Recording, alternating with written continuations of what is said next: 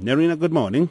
Good morning, Bongi, and good morning to all the listeners. Just looking at the top story in the Business Day today, now World Bank warns crisis in South African politics will hamper economy. Wow, this is it was to be expected. It certainly is to be expected, and I think the point that they're really trying to get across is that whilst there is a political crisis or so much turmoil going on, the focus of politicians are on the politics rather than on the economy. And I think it's the same sort of sentiment that was they're echoing what S&P said last week also, is that during a period like this you find that the politicians are not putting in place the structural reforms, the economic policy, the things that are needed to really sort of boost our economic growth. And I guess this is in an election year like this year, one could expect that at least until August, when we have our municipal elections, this is a scenario that is likely to persist. All right, so my friend is traveling to the UK. Shall I advise him to wait a little bit and not buy the pounds today? Maybe wait for 2 days, because I see the rand is putting up very strong showing. And what's behind this? You know what? I think I've got a better chance of telling you where the rand will be in 2 years' time than I will be in terms of where it'll be in 2 days. But I see it's pulling quite strongly now. It's at 20 rand. It was at 21.90 something yesterday. I've been watching it. Yes, it has. You know, we've certainly had a very good performance in the rand over the last couple of trading days, considerably stronger, and especially against the dollar. Yesterday it strengthened by about 2%, but not quite as much when you look at it, especially against the euro. And I think that is where there's a sign for us that actually what we're seeing here is more a case of dollar weakness than we see rand strength. And all of this really came on the back of not just in the US, but also in China, indications that the monetary stimulus can be expected to remain around for a bit longer. So this has really sort of boosted emerging market currencies.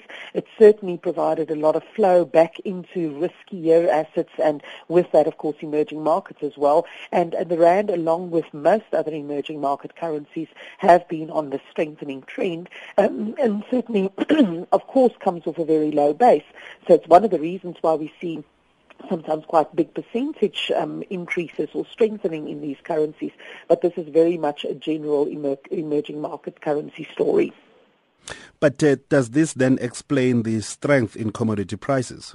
Yes, to a large extent it does. So it's a combination of both the attraction of riskier assets, the flows into emerging markets, and certainly also the push into commodity prices. And also as the dollar weakens, as that value of the dollar gets poorer, the price in dollar terms, for these commodity prices also then rises. Gold is a very interesting one, because I think gold has got a specific additional angle to it. Gold is not just a commodity; it is also seen almost like a currency or an investment asset. And often the critics of gold or against investing in gold would look towards the opportunity cost of owning gold, because gold doesn't pay you any dividend, or it doesn't really provide you with any form of income. The alternative to gold would be to be in cash and say, what interest can I earn on my cash? But because interest rates in the developed world is so exceptionally low, and in many instances actually negative, it means there's no value for investors to keep their money in cash. And that is why they look towards gold and say, you know what, maybe during a time like this it's actually worthwhile to invest in gold. And that's one of the main drivers that we've seen behind the strengthening in the gold price in dollar terms.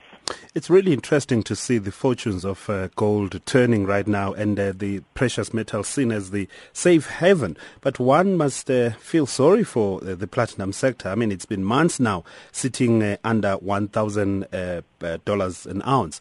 But is it the good time now for the beleaguered gold industry? Well, I think your point is quite well made in terms of the platinum industry, and I think it highlights the fact that gold has got more of an investment case rather than what you would see in platinum. Platinum considered a lot more an industrial metal.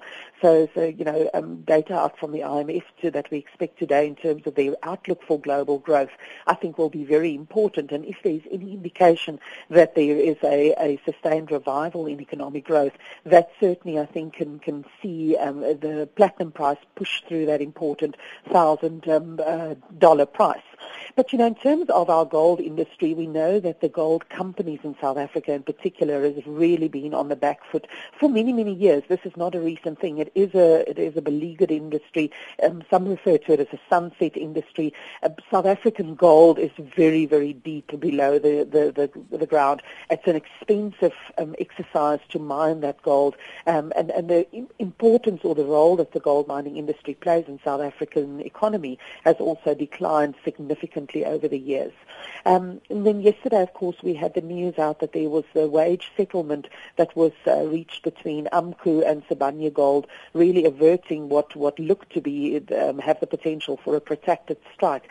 And there's definitely two camps about this. There are those that appreciate the fact that by accepting or offering a slightly higher price for entry-level workers, they were able to avoid this very long strike. But I guess of major concern for the other unions is that this deal was transacted outside the collective bargaining process.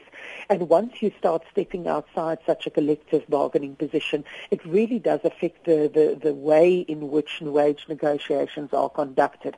So certainly a mixed review, I think, of the deal that was reached. There's definitely some good in it, but I think also some negative signs around the deal.